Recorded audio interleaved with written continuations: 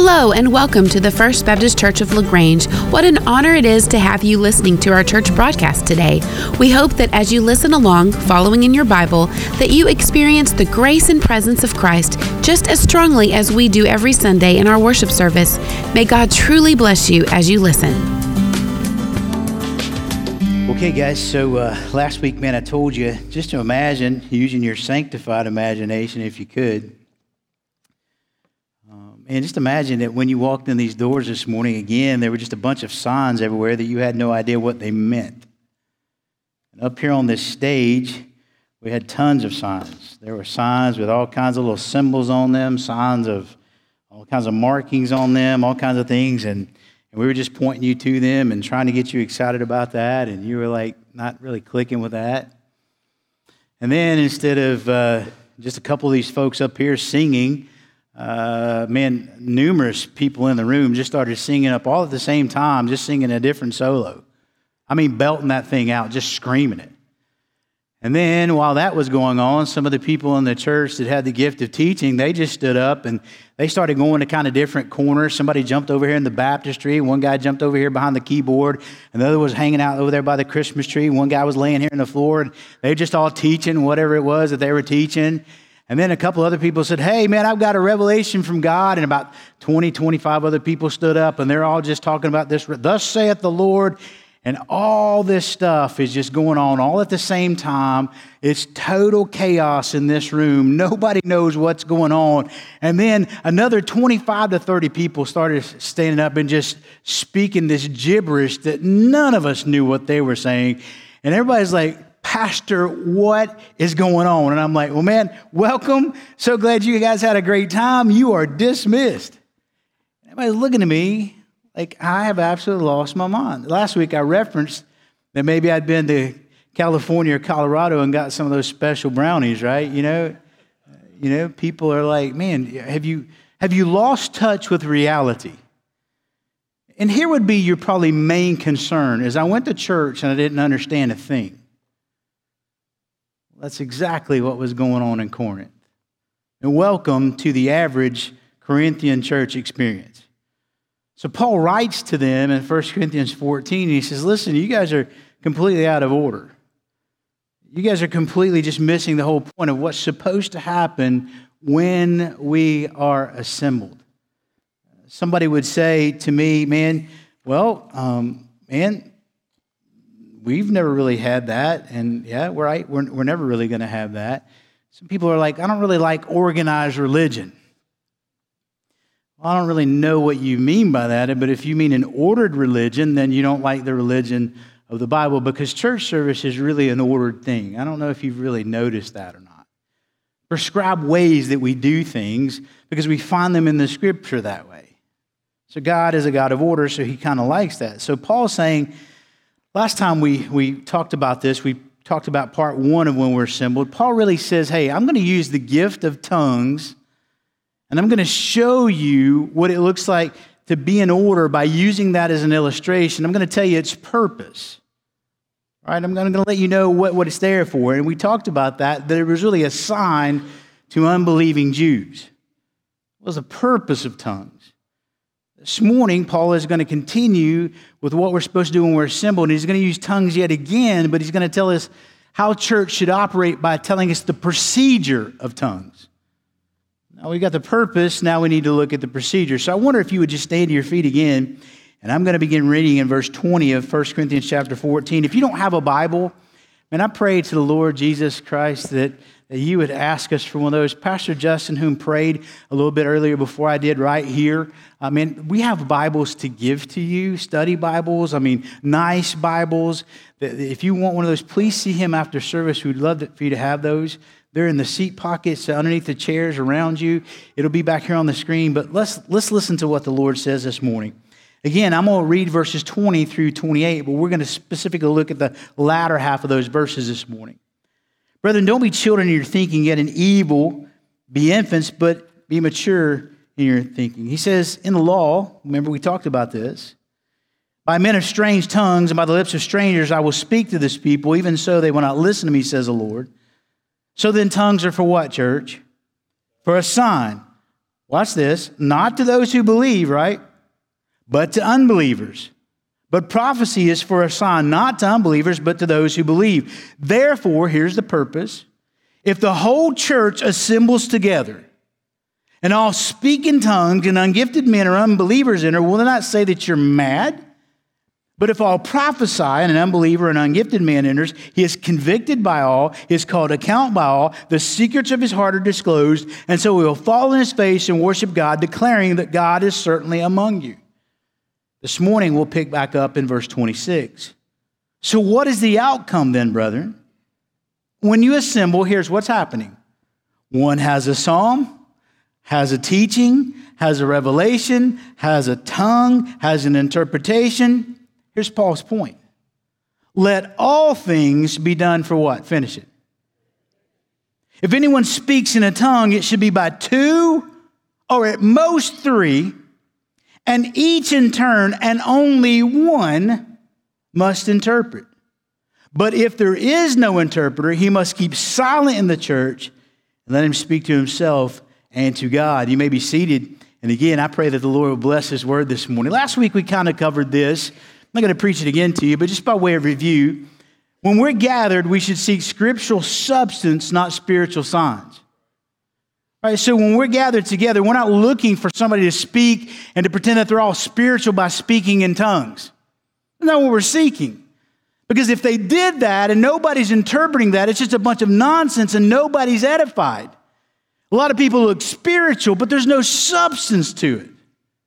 So we talked about that. When we gather together, that's why Paul says when prophecy is given, he's convicted. And he's convinced in his heart of the things that are true. And he falls on his face and he becomes a believer in the Lord. So the idea here when we're gathered together is we've got to preach this substance and not focus on that spiritual, just, Secondly, here's where we're going to go this morning. Here's the new material. When we're gathered, we should seek structured edification, not spiritual embellishment. Structured edification, not spiritual embellishment. Verse 26, he says this. He says, let all things be done for edification. Edification is so important. We've been talking about this, but yet in Corinth, the procedure of edification to come to a screeching halt. Edification wasn't happening in the Corinthian church because there was so much confusion and chaos. So Paul was he said, hey, listen, let's come to a halt to that. Let's put a halt to all this counterfeit embellishment of spiritual things, all this confusion, and let's bring this thing back to a system of order that would grant you edification. Now, you'll remember that in our study, these first 25 verses, Paul has detailed some doctrine about tongues and prophesying. He's laid out some principles about how these things should function, the purpose and their position. He's clearly given us this theological understanding that we've covered. So now in verse 26, he builds on that theological explanation with practical exhortation. He's even doing what he's telling the people to do. In other words, since this is theologically true of these gifts, now this is the way you should practically operate in the church. The Bible, particularly the New Testament epistles, which means the letters in the New Testament, never asks for a behavior without first giving a reason. In other words, because this is true about God, now this is how you should act. Think about it with me, just for example, really quickly in the book of Romans. Romans 1 through 11, you have deep theology there. There's nothing required of you. There's nothing asked of you. He's even exhorting you to do anything. But finally, after 11 solid chapters of theology and doctrine, you come to chapter 12, verse 1, and it says, therefore, based on all that theology, now present your bodies as a living sacrifice. And from 12 through 16, Romans, it tells you, do this, do this, do this. Based on what? Because of the mercies of God that he's just covered in chapters 1 through 11. So the Bible always enjoins behavior on the basis of doctrine. Paul has given us 25 verses of doctrine in 1 Corinthians 14, and now he's going to give some remaining verses of exhortation in response to that doctrine. Therefore, that's why I took all the time to make sure that we understood the right doctrine. Because if we don't understand the right doctrine, we will not get the right practice. So when we're gathered, we should seek structured edification, not spiritual embellishment. In our verses this morning, we see a very systematic procedure by which the worship of church is to function. So Paul says, hey, after you guys are doing all this stuff, what is the outcome then? I mean, after all I've just said about you, all the confusion and the chaos and the madness in your assembly, has anything productive happened? I mean, when you assemble, each one of you has a psalm, has a teaching, has a revelation, has an interpretation. So just stop there just for a minute.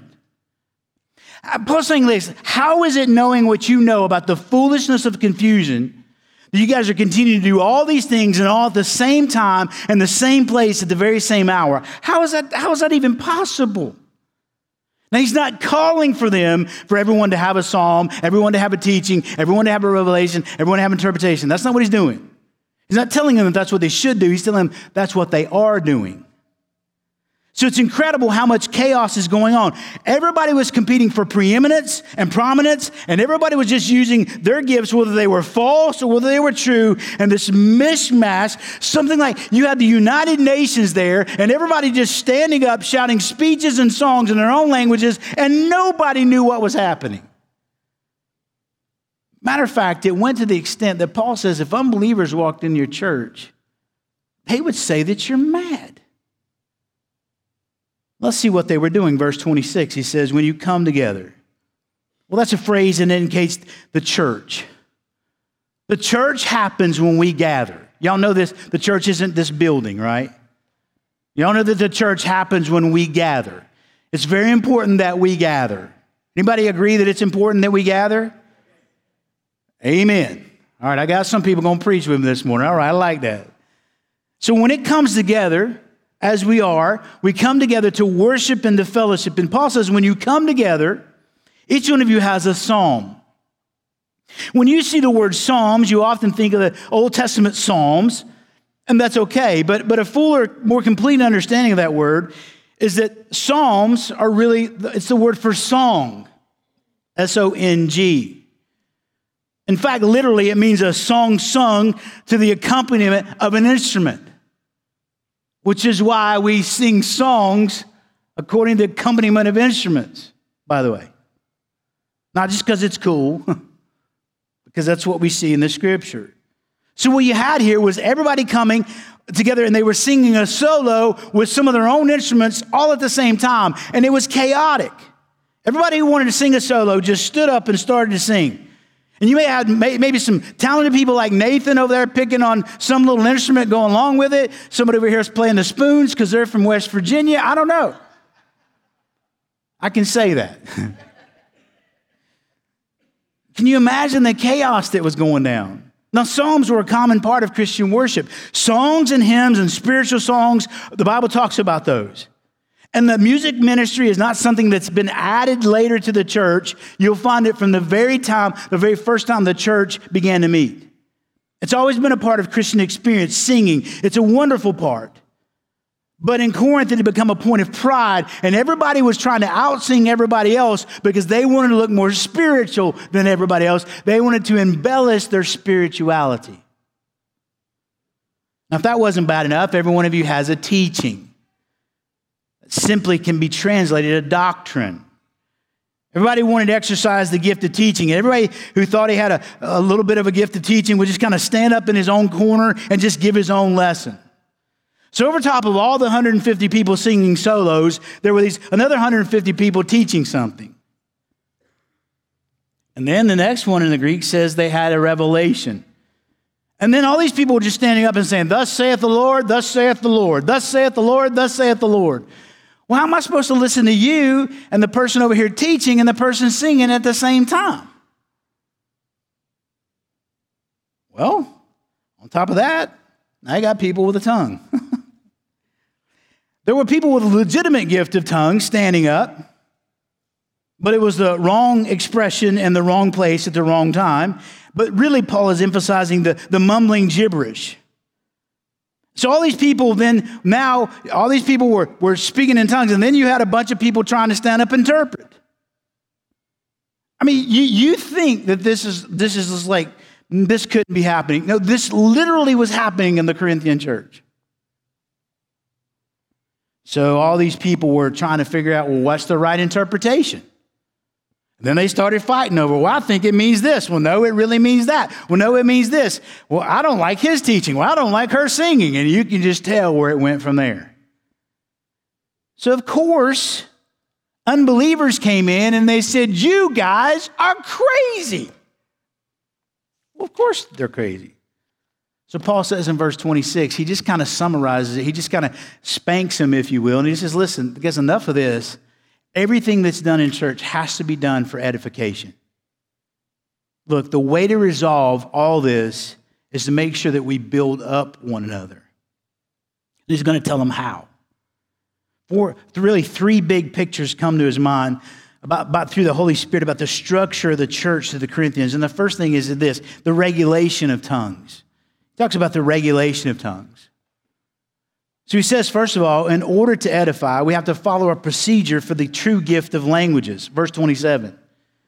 If anyone speaks in a tongue, again, if anyone, and again, you have a singular incident here, speaks in a tongue, this is that true gift. So Paul's not going to try to regulate gibberish. He's saying if you have the true gift of tongue, if anyone speaks with the true gift of tongues, it should be by 2 or at most 3. I mean, this gift is to be regulated. Not everybody's supposed to be talking in tongues because not everybody has the gift of tongues. And people aren't supposed to teach other people how to speak in tongues because you can't teach people to have a spiritual gift. Beloved, let me mention this. Like every other gift that's been given by the Holy Spirit, they're subject to the control of the possessor. I have the gift of preaching, at least I think I do. It's supposed to be under control. Like every other gift, the Holy Spirit never does anything through somebody who's out of control. Let me go ahead and say it because it needs to be said. The Holy Spirit is never involved when people are flipped out, just flopping on the floor. The Holy Spirit is not at work when people are getting slain in the Spirit. That's not what's happening in the Bible. The Spirit of God ministers the gifts of the Spirit, even in apostolic times, in a time of controlled behavior, not out of control like the pagans, because one of the signs of the fruit of the Spirit is self-control. So how can I have the fruit of the Spirit and be speaking in the Spirit if I'm out of control? Galatians 5:22-3 says this, but the fruit of the Spirit, fruit singular. The fruit of the Spirit is love, joy, peace, patience, kindness, goodness, faithfulness, gentleness, and what does it say, church? Self-control. So these tongues were not pagan ecstasies and out of the control of the individual. When the Holy Spirit comes upon you, you don't get out of control, you actually get in control. These are the gifts of the Spirit, and they were ministered with people in control. Consequently, they can be regulated. They have principles of use that can be applied and people can respond to them. Now, the people with the real gift of languages, maybe somebody in the congregation would let them know that there's an unbelieving Jew there and that the unbelieving Jew spoke such and such of a language. Well, that person would look around and say, well, okay, there's somebody who's an unbelieving Jew. You have the gift of tongues. Let me go see if there's an interpreter.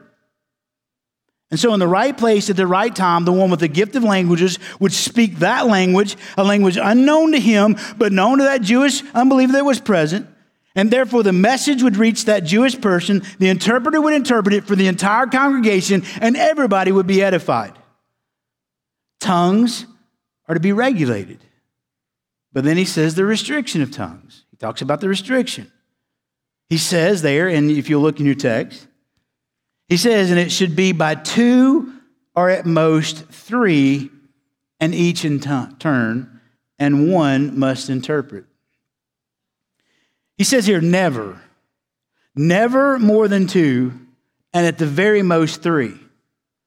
It was a gift reserved for those special times when an unbelieving Jew was there, those special times when an interpreter was there, those special times and those alone, and never should it occur more than having more than 3 people at any time. That's the restriction. So I would just add this, that's not true of most charismatic tongues that are going on today. They don't have such limitations. They don't limit them on the basis of an unbelieving Jew being present.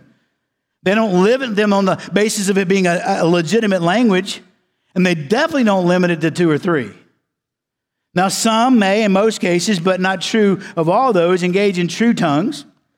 And so what you have today is much of the Corinthian problem all over again, and ignores these basic features that Paul's already talked about. Another restriction is that each in turn. Now, in the Greek, you have to know this. That's why you have me to help you. I don't know that you should know this, but I'm telling you this. In the Greek, it's something put there for emphasis. It switches the word order. And in Greek, to make sure that something gets the emphasis it has, it puts something where it shouldn't be to draw your attention to it. And that means, he says, in each in turn. The Greek means in turn, in order or sequence. In other words, what's going on here is the Corinthians were involved in simultaneous expression where everybody was doing it all at the same time, and that's forbidden. So Paul says, no. Let me tell you, each one is to do it in turn, not all at the same time. I want to show you something that most people miss. Look there in verse 27. At the very end, he says, and how many must interpret? My Bible says 1. Many people will miss that. And the Greek is emphasizing this for a reason. And it says, interpret only 1. It doesn't say in the Greek, 1 must interpret. It says, interpret only 1. It's doing it for emphasis. Not 2, not 5, not 7, not 14, only 1. Because in the Corinthian church, you had a great contest going on, and everybody wanted to gain all this spirituality. I mean, people think that they were just spiritual based on how they can interpret. So Paul says, I'm going to settle that for you. At least only 2 or 3 at most, always in sequence, and only 1 is allowed to interpret. And that kind of should settle it. So then the obvious question is, okay, if only 1 person can interpret, what if that person is sick that day? Wow. Well, he answers that question, doesn't he? That's where we come to the third principle, the reservation of tongues. The reservation of tongues. Look there in verse 28, he says, but if there is no interpreter, again, it's singular, right? It didn't say if there aren't interpreters. He says if there's no interpreter, he must keep silent in the church and let him speak to himself and to God. So if you've got the gift and an unbelieving Jew is there, and that would be the right time and the right place for that to use it, but you look around and there's no interpreter there, now you have to sit in silence. And somebody's going to say, well, man, that could be a great evangelistic tool. I mean, who's going to share the gospel with this unbelieving Jew? But God says if nobody's there to translate, then nobody should speak because it can't edify the entire body. And so you just have to drop it. When you have 1,500 people all speaking in tongues, you know who gets edified? Nobody. But it's self-edification. I mean, it's just between me and God. Well, that's Paul's whole point. This isn't about your edification. It's about our edification. So if there's no interpreter, you know what that teaches me? Watch this. This teaches me that they knew who had the true gift of interpretation.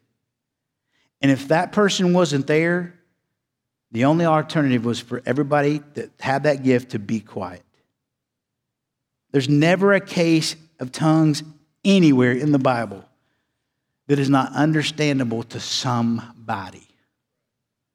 And if such a case that even they should present themselves in the church, he says, if there's no interpreter, you should be quiet. So I'd say that regulates tongues pretty well, and it probably would end 95% of the current movement if we really just looked at it. So what you have today, I believe, is just Corinth all over. It's the same thing happening again and again. Everybody doing what they want to do, and nobody's interpreting, and it just doesn't matter. We just do it anyway because we just want to seem so spiritual. We just want to embellish this thing and just make it look like God is in this place. And Paul said, no, we need structured edification. Verse 26, he says, let all things be done for edification. Again, if you weren't here last week, that word means literally to build an edifice. You hear it in the word edification. An edifice, a house. It means to build a house, an edifice. So when we build one another up, figuratively, it means to grow one another, to improve one another, to mature one another, to build each other up. And as believers, that's the call on our lives. We're supposed to help mature each other, to build one another up, to help each other to fullness and to wholeness. There's tons of scripture. I'll only give you a few. 1 Thessalonians 5:11. Therefore, encourage one another and build up one another, just as you're doing. Romans 14:19. So then we pursue the things which make for peace and for the building up of one another. And so you see, when we're assembled, we're to edify one another, we're to build up one another. And what is the thing that does that every single time? What is it? What's the only thing that builds us up every time we hear it? It's this book right here, the Bible. Yes, that's the book for me. I stand alone on the Word of God. Amen? This is it. Because God has written in this Word in 2 Timothy chapter 3, verses 16 and 17. You know what God said? He said, all Scripture is theopneustos. It is inspired by God, breathed out by God. And it's profitable for what? Teaching, for reproof, for correction, and training in righteousness, so that the man of God may be adequate and equipped for every good work. You know what that tells me? The Bible is the only thing that tells me this is not mine. This is not original with me, but I'm going to pretend that it is. What this book tells me, it tells me what's right. It tells me what's not right. It tells me how to get right, and it tells me how to stay right. That's what's going down here. And this book is what we should be speaking to one another. Building one another in the most holy faith. That's what we're supposed to do. And you and I are supposed to be skilled in it. You guys, I don't know if you watch these shows, but you ever watch these home improvement shows? Anybody watch those? I feel very sorry for you, but still. My wife would invite you over to watch those all day, 24 hours a day. I would watch them, but my wife gets ideas. I'm just telling you, it's bad news for me. But you ever, like, I just watch a few of those, and here's something I've noticed that's really cool. When those shows come on, and they go to do something like some kind of crazy remodel, everybody is stoked for demo day. I mean, like, even the wives get in on that. Man, they put on them goggles, they got their hard hats, they get their gloves, they bring a sledgehammer, and man, it is like, who doesn't want to use a sledgehammer to blow up stuff or tear down stuff and smash stuff? It is awesome. Everybody's so stoked for demo day. But man, I do not see that same kind of excitement when they look under the floor and they're like, oh no, we got to replace the whole stinking floor. Man, I'm sorry, man, but your roof and, man, the structure up there, we're going to have to replace the whole roof. That's going to cost you another $35,000. I mean, nobody's excited to start doing the building. And I'm just telling you, man, human nature is like that. We love demo day in the church. We love to tear down people. We just find it fun. I mean, who wouldn't? Like, people gossiping about people slandering one another, people just saying things about one another. I mean, we like to do that in the church. I mean, demo day is awesome. But man, when we got to get to the hard work of building something back up, that's where we struggle. And that's really what Paul's trying to say, man. We need to build one another up. That's what we're here to do. Listen, did you know that you can tear down in 1 minute what took somebody 10 years to build? Right? I mean, think about it, man. If my mom and dad have been speaking great things into my life and I'm 16 years of age, and you come along and you say one thing to me about my weight, guess what that could probably do to me? You guys understand this, right? And one simple phrase, man, I can undo 16 years of what some parents have tried to do. James says words have power, don't they?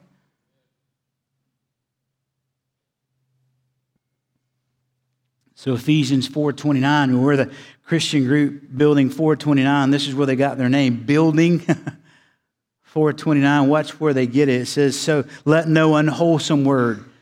I've heard this done too many times in churches. Let me just go ahead and help you. That doesn't mean that we're not supposed to cuss. That's elsewhere. This right here is not talking about not cussing, although you can make the application. Listen to what it's really saying. Let no unwholesome word proceed from your mouth, but only such a word is good for edification, according to the need of the moment, so that it will give grace to those who hear. You know what an unwholesome word is? An unwholesome word is anything that's said that doesn't build up somebody else. That's what an unwholesome word is.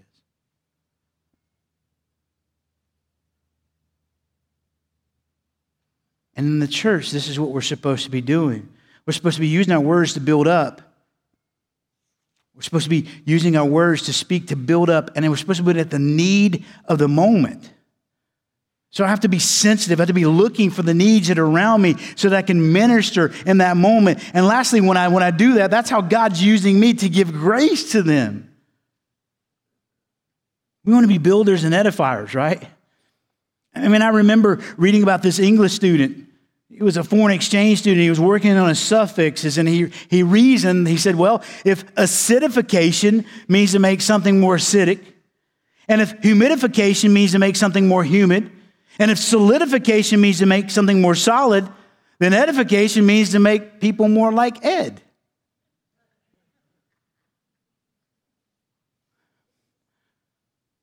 No, I think that edification means that we make people more like Jesus. Right? I want to speak things into you that build you up so that you can look more and more like Christ. So when we're assembled, there's some instructions. Don't seek spiritual embellishment. Don't seek all that just fancy stuff, just adding all this spiritual stuff, all these, don't do all that. Like, just seek structured edification and do it how God's asked. Hey, Nate and you guys, one of y'all come. So I want to do something a little different right now, and by way of invitation. I want to right now, if you would just join me and intently pray this prayer. I want you to pray something. I want you to ask the Lord right now, is there somebody right now in my life that needs to hear a word of edification? So I want you just to do that right now. Just go to the Lord. You can bow your heads. You don't have to. Speak to the Lord from your heart and say, God, right now, is there somebody in my world that needs a word of edification?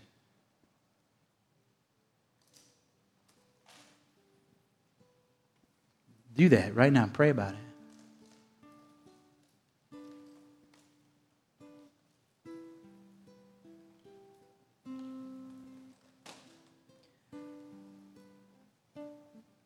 Just ask him, Lord, who is it? Who do you want me to build up today?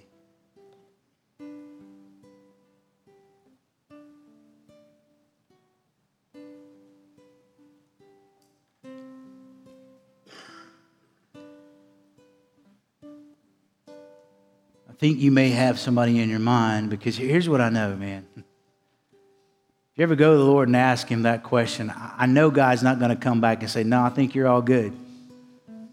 I think you've covered everybody. I don't think that's what's going to happen. So here's what I want you to do right now. And some of you may think this is dishonoring. I just don't think so. But you don't have to if you feel that this is a thing on your conscience. I understand that. Right now, would you just take out your phone and would you text them or email them a word of edification right now? Let's not be just hearers of the word, but let's be doers. Because here's the thing, when you get to lunch, you're probably going to forget what I've asked you to do. Do it right now. If the Lord has spoken, send it right now in this moment. Just go ahead, take it out, do it.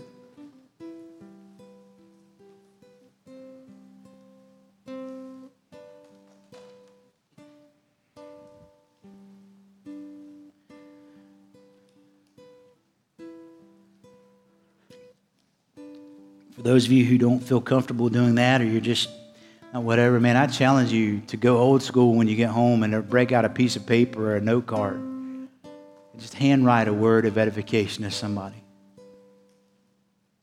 Maybe you want to make a phone call. And you can just use it. Just say that, hey, listen, I was in church this morning. And man, the Lord Jesus just laid me on your heart. I want to love you better. I really want to love you with his love. And here's what he wanted me to share with you.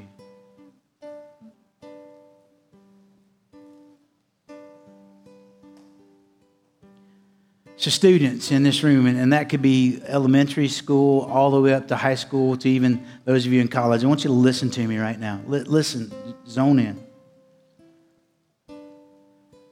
Who are all the kids talking bad about in school?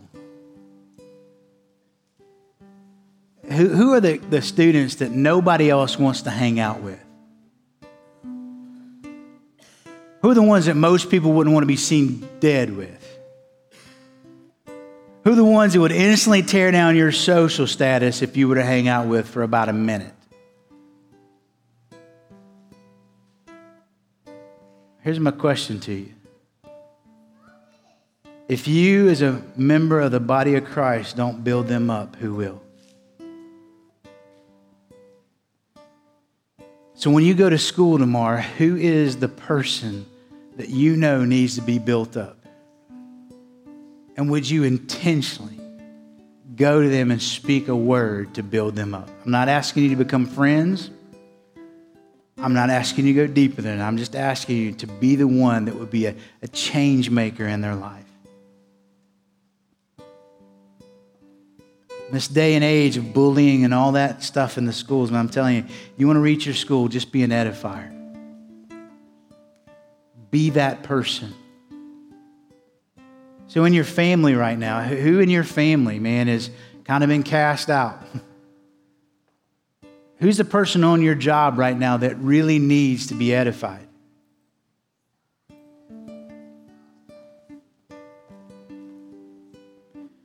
Let's think about it even more real here.